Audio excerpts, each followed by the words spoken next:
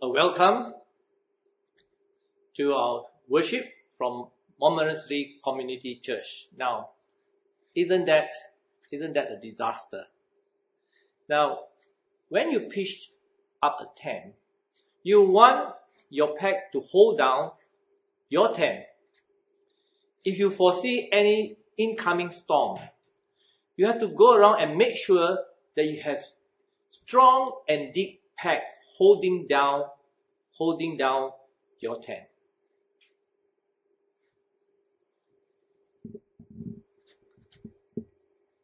Now, the title for today's sermon is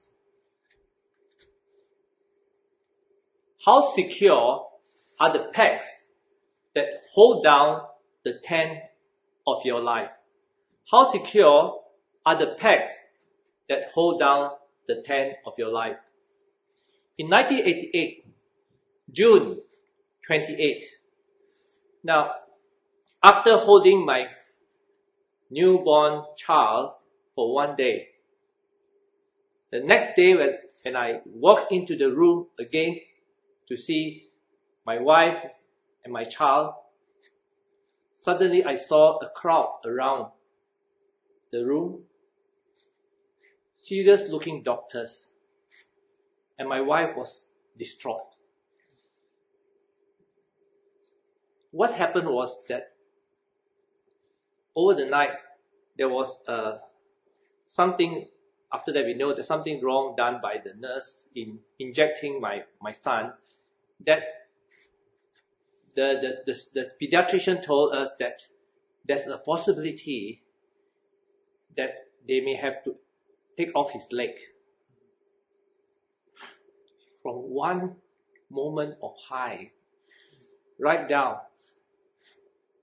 that your son may lose a leg. That was a storm that hit me real hard. So I just ask you, when the storm of life comes, have your tent properly packed down, proper packed, strongly packed to withstand the storm. Now the passage for today's lesson comes from the letter of Peter. And Peter was writing 2,000 years old to a group of Christian churches in what we have the modern day Turkey. And they were undergoing storms of life. Now, he was writing to people, a large group of them, who were actually refugees. And being refugees, they may not be looked on favorably by the authorities of the place they are residing. And they were having difficulties. A group of them were slaves. They were slaves. And being slaves, they were having most of them probably having overbearing masters. They were also being misunderstood by the locals. The good they wanted to do were misunderstood, and they were not actually treated fairly by the locals as well. And some of them, women who are believers, and they were struggling because their husbands were not. So these are people who were actually facing great storms of their life.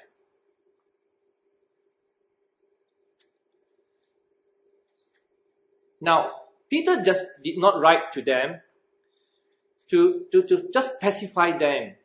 It's all right. It's going to be all right. I understand, and it's going to be all right, and gives them some kind of comfort. But Peter, in the letter, charged them to hold on to the Christian character, even when they were facing people misunderstanding them. They were to hold on to the Christian character to do good, even where they are misunderstood. And when the authority were overbearing on them, Peter asked them to obey the authority. So hold on to the Christian character.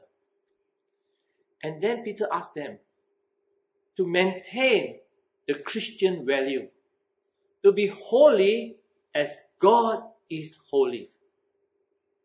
And the third thing, Peter reminded them, remember your Christian mission. Your Christian mission. To hold up an answer to people who may ask you, what's all this hope you have? What's all this hope you have? So my first question which I like to pose to you is, when the storm of life comes to your life, do you have adequate pegs to hold up the tent of your life? Do you have adequate peg to hold up the tent of your life? Now, I don't want to give you an impression that these people were walking around with a storm cloud over their head, and depressed, and even maybe angry. A cloud of hopelessness. But actually, Peter wrote in chapter 1, verse 8 says, these people are walking around with inexpressible joy, which is noticed by those people who were giving them difficult time. As such that these people were wondering why. Why do you have such joy? What's your hope? And Peter asked them to give an answer. So these people were walking around with inexpressible joy. You can find that in 1 Peter 1 verse 8.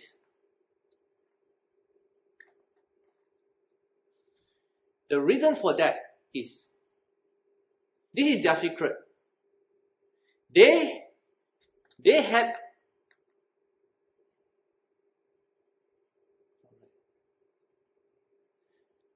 their tent of their life securely packed down. They had their tent of their life securely packed down. And I can see that in the beginning of Peter's letter, he suggested, and he gave these 3 packs to them.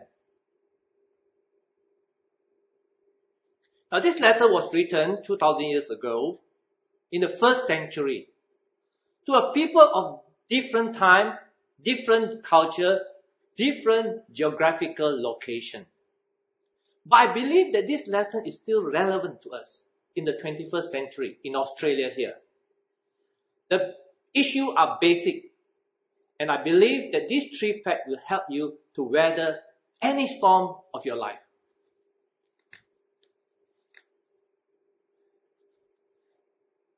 Now, if you will have the Bible, will you please turn to me to the letter of Peter? I'm going to read from Peter chapter 1 verse 1 and 2.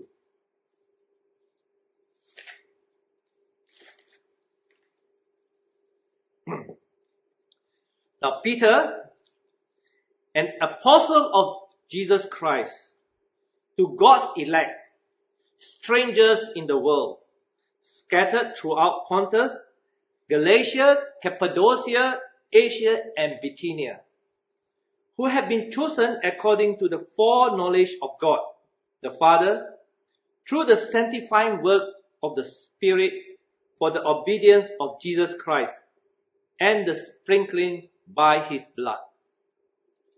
Grace and peace be yours in abundance. These are the 3 packs which Peter suggested, which can hold down the tent of their life. The first pack is that God the Father chose them. God the Father chose them. The second pack is God the Son washed them with His blood. And the third pack is God the Holy Spirit works in them. These are 3 important packs which they can pack down the tent of their life. The first pack, that God the Father chose them. Now, if you are already a believer, you have no difficulty in taking this statement as a whole, that God chose you. But if you are still in a journey of curiosity of this religion, Christianity, we may need to unpack this, because there are 2 prepositions here. The first preposition is that God is. That God is. Now, it is answering to an existential question. And I will just briefly deal with it now. I want to appeal to your soul. Listen to your soul. When our soul long for God, we feel that maybe God is far, far away. He is far, far away, but He is. Not that He's not. When we feel a barrier between us and God, we feel that behind the barrier is His, and not that He's not. So listen to our soul. Now sometimes we play mental tricks, to our mental games. One of it is what I call the reductionist scheme. The reductionist scheme. When we do not understand the whole, we reduce the whole to small part, many small parts. And when we claim to understand each or a few of the small parts, we claim to understand the whole of it. For example, Darwin's study on the beaks of birds, the finches, it concluded with the theory of the evolution of everything. From the beak to the evolution of everything. We bypass the complexity of creation. We bypass the sophistication of creation. We bypass the beauty of creation. I can give another example. We could define sound as vibrating pressure, air pressure, and we miss out the music of the symphony or the baby's first cry.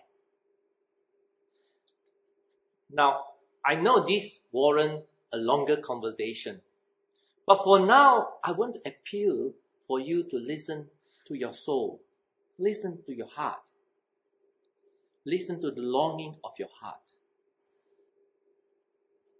Now, and if you still can't, I appeal to you to just hold that God is for the next 15 minutes. That God is.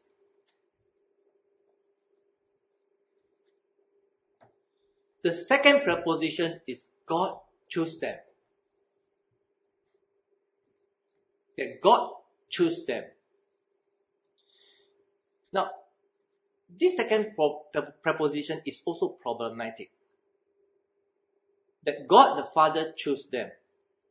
Now, it was an audacious claim by Christians of that time. An audacious claim of Christians of the first century. And it still is an audacious claim by the Christian of the present century, the Christian now, that God chose us.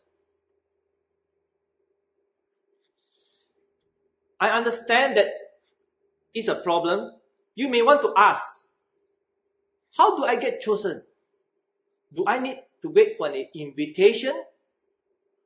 Am I excluded? Why am I excluded? Let me explain it with a simple illustration of a door.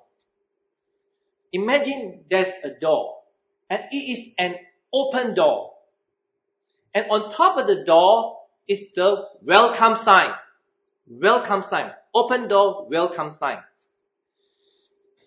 If you enter behind the door, it's a table. And on the table is the list, the name list of those who are invited. Now, if you are standing outside the door, you cannot read that name list. You cannot read from outside the door. You have to come through the door. And if and when you walk through the door towards the table, you'll find that you are invited in that name list. In that name list. If you walk through the door, you will not be rejected. You will not be rejected. So if you choose to accept God's invitation, you will find that He has chosen you. If you choose to accept God's invitation, you will find that He has chosen you. Now, you may ask, on what authority do I, Andrew Lee, speak for God on such an important matter? What authority do I have? So on this matter, there are many verses in the Bible to state that. Let me take you to one. It's found in Hebrews chapter 11, verse 6. Hebrews chapter 11, verse 6. And if you have the Bible, why don't you turn to this as well? Hebrews chapter 11, verse 6.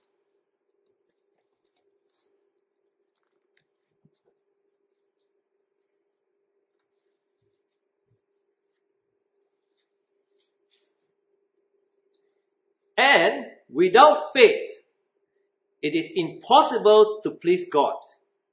Because anyone who comes to Him must believe He exists, and that He rewards those who earnestly seek Him. Anyone who seeks Him must believe that He exists, and God rewards those who earnestly seek Him. And in Peter's letter, it also says that those who trust in Him will not be put to shame. So as regard to God choosing them, God choosing us, God choosing you, God's foreknowledge and God's promises are one and the same. God's foreknowledge and God's promises are one and the same. Next, I turn to you and ask you, who is the sponsor of your welfare? It's because the implication that God chose them is staggering. It's staggering.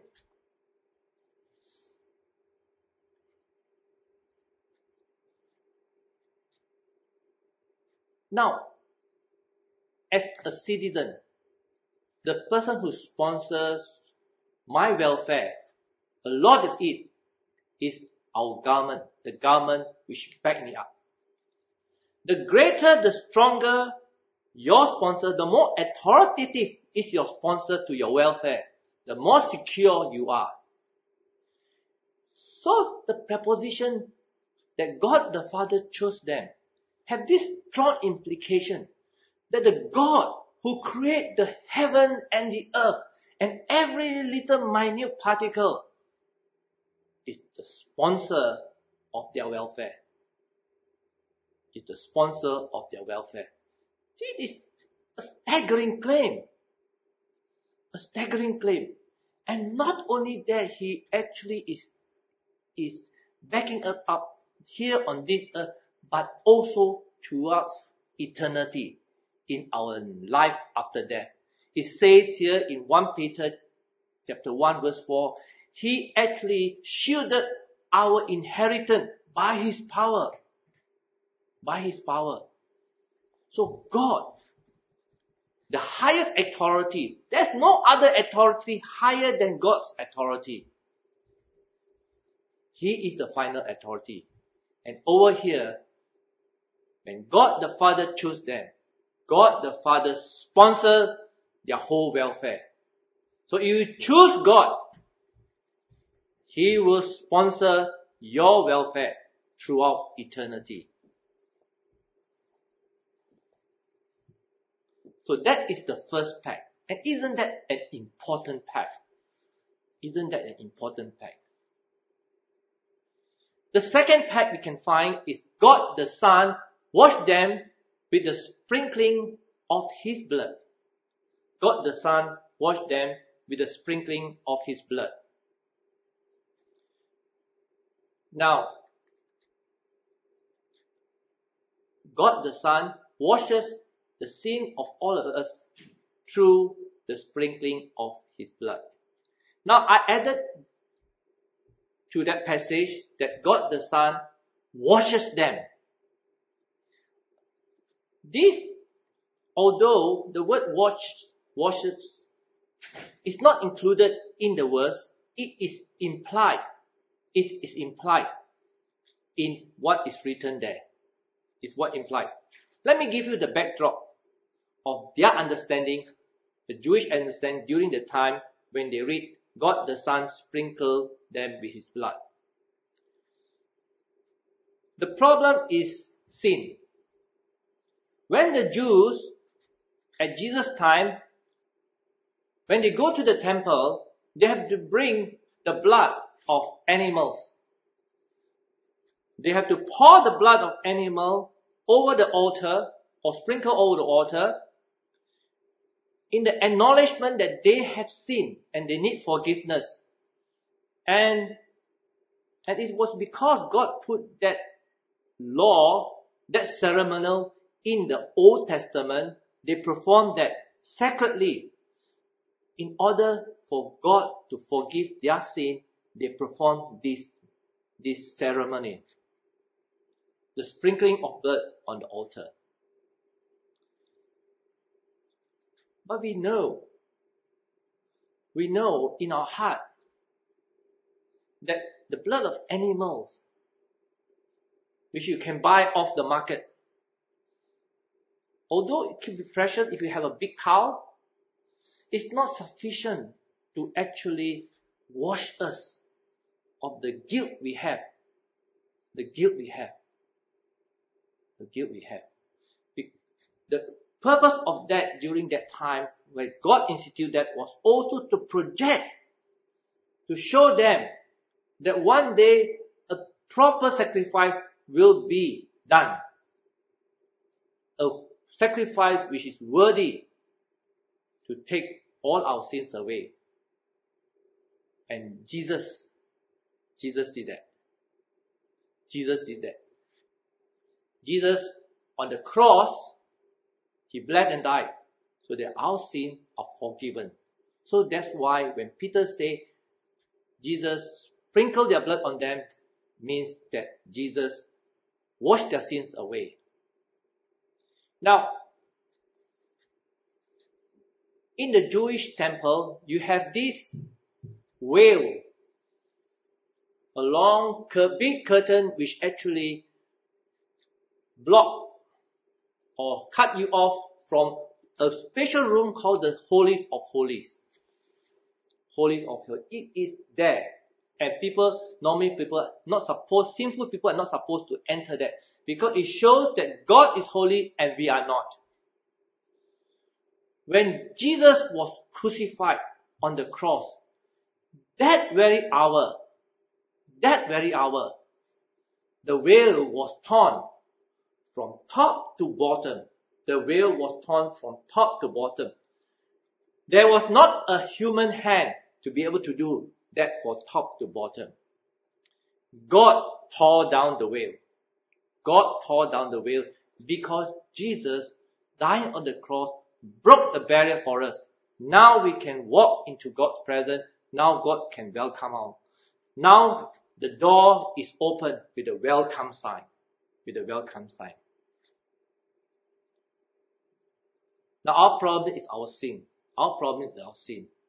Sin which actually blocked us from God's having a relationship with us. Now some of us may object to be accused of being sinners. And we may say that our sins, our wrongdoing, sins are wrongdoing. Our wrongdoing or our thought are private matter. And we shouldn't be judged of that. Or our wrongdoing or our sins are small, insignificant. It doesn't hurt anybody. We may get away with it. Society may not hold us accountable, but the Holy God find us accountable even to the small sin, because He is a holy God. He is a holy God. So our problem is sin, and we need Jesus Christ, the blood of Jesus Christ, to sprinkle over us for the forgiveness of sin. For forgiveness of sin. So that was the second pact. Now, the third pact. The third pact is this: that God, the Holy Spirit, was working within us. God, the Holy Spirit, worked within us. Now, the first and second pact may be held as just probably a head knowledge, a doctrinal statement which is unique to the Christian faith. You don't have any faith which actually similar to this. Unique. In this third pact, that God, the Holy Spirit, work within the believer, is a very important pact, because it shows us the dynamic nature of God's relationship with us. A present dynamic relationship. If you were to tell your friend that this morning or yesterday you were communicating with God, they will actually think that you are presumptuous. And they may be more kind and say that you are actually mad. But this really is. It is the dynamic relationship which is enabled by the Holy Spirit to every believer. That God is no longer far away. Or that God is no longer technically, the barrier is removed and that's it. He's sitting there and I'm here. But God, the Holy Spirit, is within the believer. And He is relating with us. He is relating with us in a dynamic way. So let me turn to you the communication channel where the Holy Spirit relates to us. What are the communication channels? The first is the reading of His Word, the reading of the Bible, the reading of God's Word. Now, if you were reading God's Word, sometime the very passage that you read, the incident you read it, intersected, coincided with the situation you are in.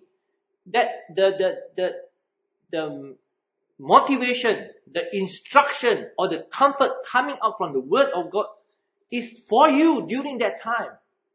The Holy Spirit speak to you and bring this Word out to you. So this is one of the ways God, the Holy Spirit, speak to us and speak to us directly.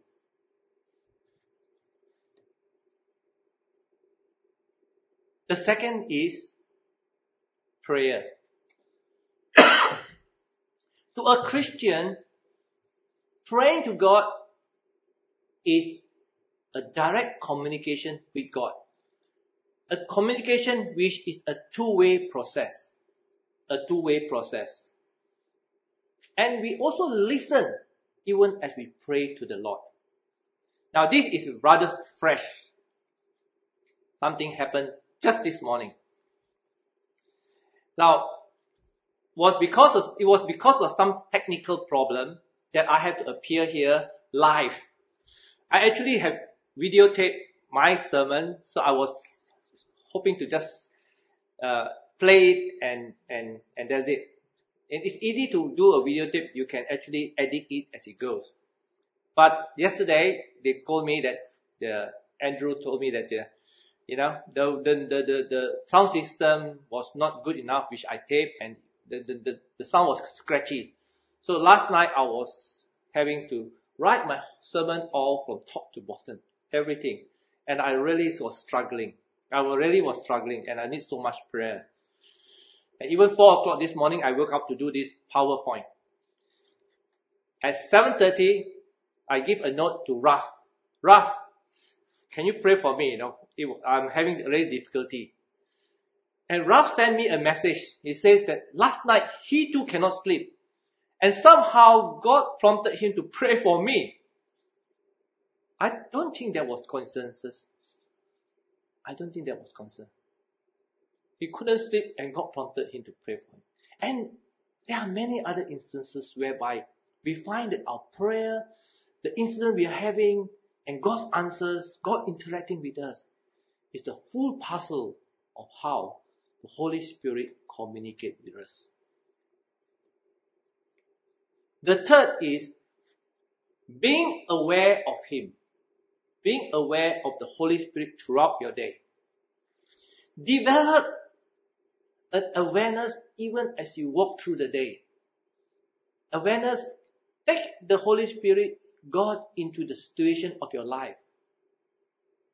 And you'll be surprised when you listen, develop this internal conversation, internal listening, that times and again, He would just come in and interrupt your train of thought with a suggestion. I was driving back from Maryborough one dark night. My wife was sitting beside me. It was dark. And just before I come to the town called Newton, there was a bit of winding road. And I was having my cruise on. And my wife was sleeping and resting. And just before I wanted to turn the corner, God said, a voice said, there is a kangaroo in the middle of the road. So I was startled, so I just switched on my cruise, turned down, braked it, and when I come to the corner, there was a huge kangaroo right in the middle of the road. And good thing I can have still some space to swerve, and that woke up my wife. I believe when you develop a conversation with God, God talks to us. God talks to us. And there are many other conversations such as that. So develop an awareness of God through the day. Now one of my journey is actually to practice to ask God, is there something you want me to prompt to actually encourage somebody of that day? And it's still a journey, and I'm trying it out. To be aware of God using my words. God using my words.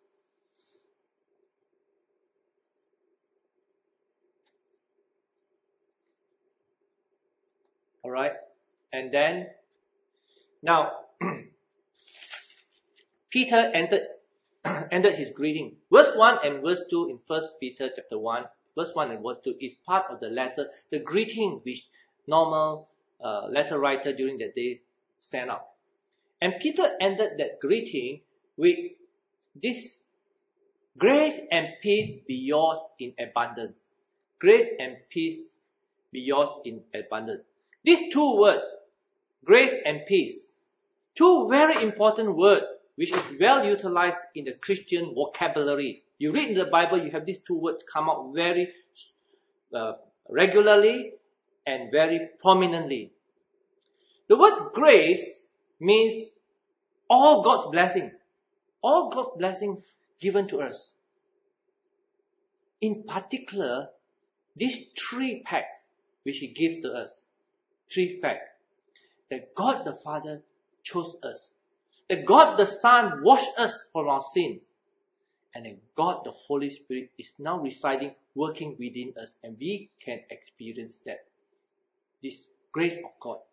And because of this grace of God, we have peace. Peace. Now to the Christian world and to the word peace actually is not when you have everything, you go to the mountaintop, there's nothing moving, you're enjoying the view and all that. That is not what it means.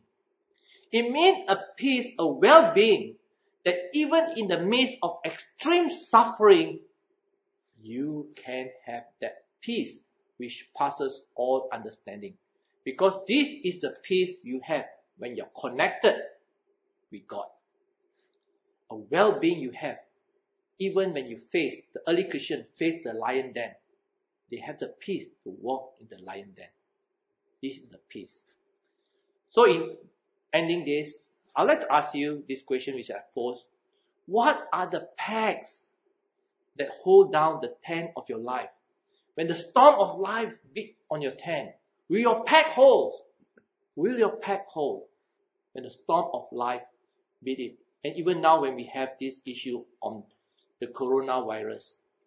But that's telling me for just one more sentence I'd like to share with you. Even when everything is okay, there's money in the bank, your job is secure, the family is doing well, your relationship with friends, your relationship with your spouse, and your relationship with the community is doing well.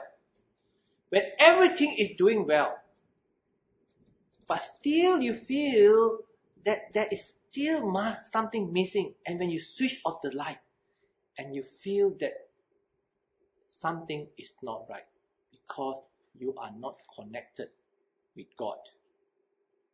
I pray that you will enter the door, and be welcomed by God. Thank you very much. Let's pray. Our Father God, we thank you, dear Lord God, for your abundance of grace, that you welcome us. We thank you for that. I pray, dear Lord God, that many, dear Lord God, will look at their heart again. And if there's any, dear Lord God, there who have still in a journey of knowing you, we pray that, dear Lord God, your Holy Spirit will speak into their heart even now. We thank you in Jesus' precious name. Amen.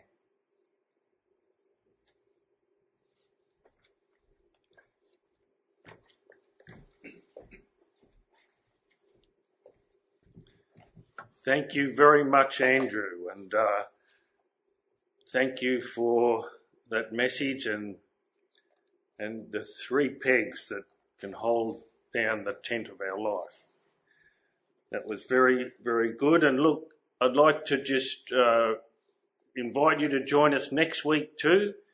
We've got Lee Minahan speaking, and he'll be sharing what the Lord has led him through in the next section of Peter. And so please join us next week, and hope you all have a good week, keeping warm, keeping virus free. And I'd just like to read a couple of verses now as we finish our service this morning. This is from the book of Jude. To him who is able to keep you from falling and to present you before his glorious presence without fault and with great joy. To the only God, our Saviour, be glory, majesty, power and authority through Jesus Christ our Lord, before all ages, now and forevermore. Amen.